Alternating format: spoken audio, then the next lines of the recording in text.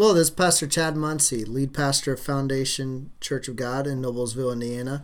You're listening to Fundamentals of Foundation. I'm here once again with our youth pastor, Trevor Fannin, and we are also once again joined by Michael Maple, minister in our state and attending the Church of God in Kokomo, Indiana. And glad to have you here again today with us, Michael. Thank you. And we just, if you have been listening to our podcast, this is our fourth one, I believe you said, Trevor. That's correct, and yes. So our fourth one, we just kind of deal with some aspects of discipleship, an article that maybe we find that we feel people in churches need to be aware of, and the how we can take that article and deal with it as far as discipleship, or different phrases, different kind of things. And so today's is actually a phrase that we came up this week that we did a devotion with on Sunday morning, and I'm going to let Trevor just kind of mention that phrase, give his thoughts to start this off. And Trevor, what was that today, or that were we talking about today? That phrase that you had mentioned that honestly has really stuck with me throughout this whole week was fellowship begins with an invitation. And that speaks so true to what we're doing now with founding this church. Is we have to be fellowshipping with people. We have to open that door to fellowship with an invitation. If I can't just walk up to somebody and say, "Hey, come to this meeting," it's not that simple. Mm-hmm. They have to get to know me first. It's just like, if you were to be walking down the street and someone's like, "Hey, let me come show you something in this really sketchy alley," you kind of mentioned something like that, like you're not going to want to do it. Yeah, I mentioned how many times we invite people to church and don't realize that another way you could almost paraphrase, or a way that it kind of comes in our mind, is like, "Hey, I really don't know you, we just met, but why don't you come to this building where there's a bunch of other people that you don't know, and and meet us at Sunday morning, a whole bunch of us, you don't know any of us, but we're going to act like we're really friendly, or we claim, we promise you that you'll love being there." And it doesn't quite work that way when we haven't established any kind of relationship at all. And so we want to have that relationship and that fellowship, but someone has to make that first step. There has to be that first move, and that first move is an invitation. There has to be something that begins to develop that relationship. We've all had that, whatever it is. Someone had to say kind of hello first, and open up in a way where the other person felt like they were welcomed to open up also and be a part of that. So, Michael, I'd like to know your thoughts before we go to a verse that I feel kind of really shows us that invite to fellowship in action. So, I think it's important that you have a relationship with someone before you try to evangelize to them, because it opens doors. Like, if you show them that you care about them, then when you say, "Hey," it's just easier to show them. Yeah. People, I think it's kind of a good quote that could go along with that is, people don't care how much you know until they know how much you care, kind of thing. I think it's kind of like what you were trying to say, Michael, because, I could go up to them and read them scriptures all day long, but that doesn't mean anything if they don't really know who I am. Mm-hmm. I think we kind of talked about that before, too, in the previous podcast, is like living out what you're trying to preach and what you're trying to teach. Well, another thing I came across this weekend that I shared too is just kind of that thought of talking to people about common interests, and talking about like their hopes and dreams, and then you get more to those spiritual things, and it was just a step through some different things. It came about, as I mentioned, Sunday, it came about of just looking online, trying to find stuff of like, how do you invite people to church? Like, what's some steps? And for us, it was more, how do you invite people to your brand new church that's not around? How do you invite them to those preview services or to that launch date? And just finding some different things on different sites. And to think of that progress that they gave there was that thought of like getting to know that person, talking to them and getting deeper as it goes on, which is every single relationship. And I think we put that talk of like, if we're sitting down in a restaurant, a waitress comes up and says, "Hey, my name is Susie. I would like to take your order." We don't lead off with like, "Do you know Jesus as your Savior? Would you like to come to our church?" Yeah. Like that's They're there to find out if we want tea or Coke. And, you don't lead off with that. You ask how their day is, how things are going, and then they open up more of where it goes from just that, what we usually know as that experience of food, of eating at a restaurant. They say hi, they take our order, they come back, they bring food. It's all just based around what we're eating right there, which is the job. Mm-hmm. That's it. We've came into their workplace, they're doing their job. There's no real connection or relationship there because they're trained to do just their job and be friendly, but it's still just a job. It's on us to kind of really step out and try to build some kind of relationship, even though we may never see them again, something that opens up more where there's just more dialogue than just, can I get a refill for your drinks or something. And we all know of times where, I guess that's kind of an easy example to show, like we've all had those times where like our dining experience was so much cooler when we actually got to know who the person was that was serving us compared to just kind of not really opening up. And so we can take those kind of elements, apply it to regular relationships and people that we may not know, but just feel like if I open up, what could come from this? What kind of dialogue could happen? And then that time to be able to invite can actually happen then because I've built some kind of relationship. It harkens back to what you just said, Trevor, of that phrase of not knowing how much you care. And, they actually feel like coming to where we're at because we've shown interest. Yeah.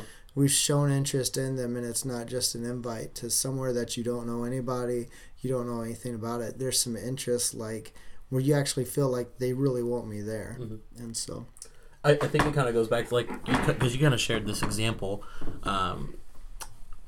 on Sunday, but we talked about the trip that we took to the restaurant and that waitress that we met, where when we had prayed for our meal, she came up and she was like, that was so cool.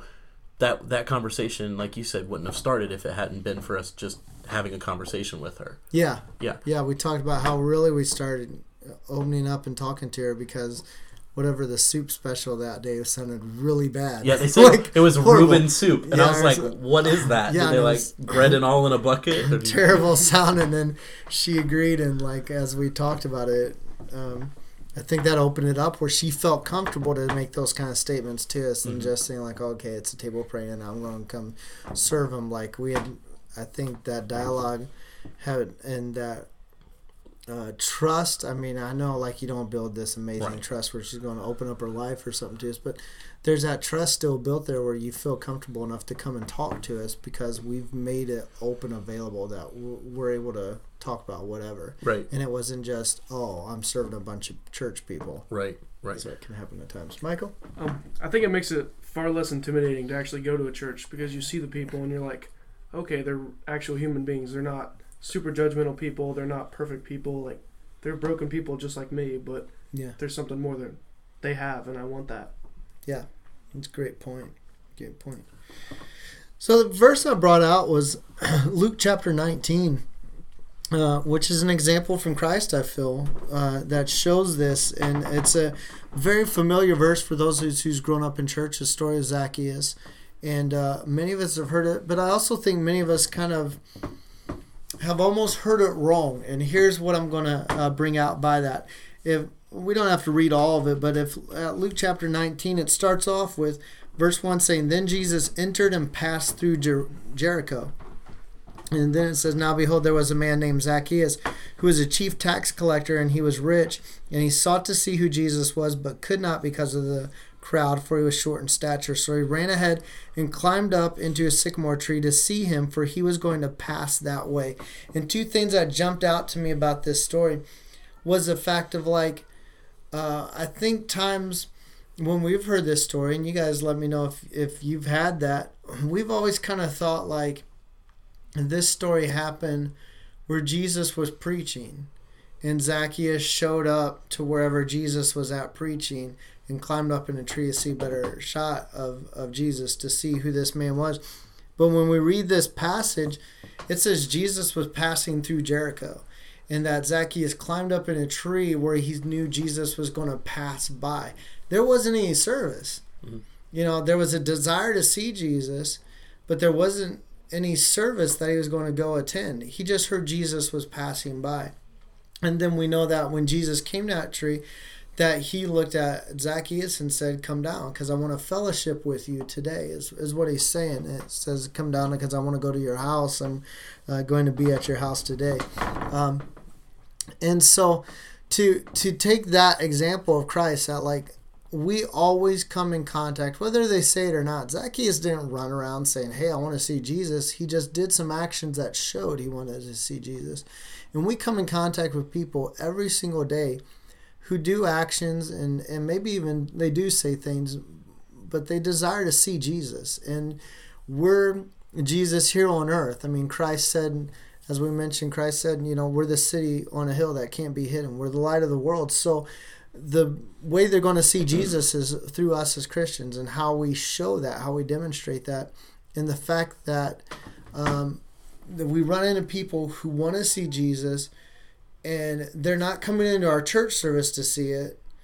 They're just maybe putting themselves in a position as they see a Christian pass by to see what Christ is like.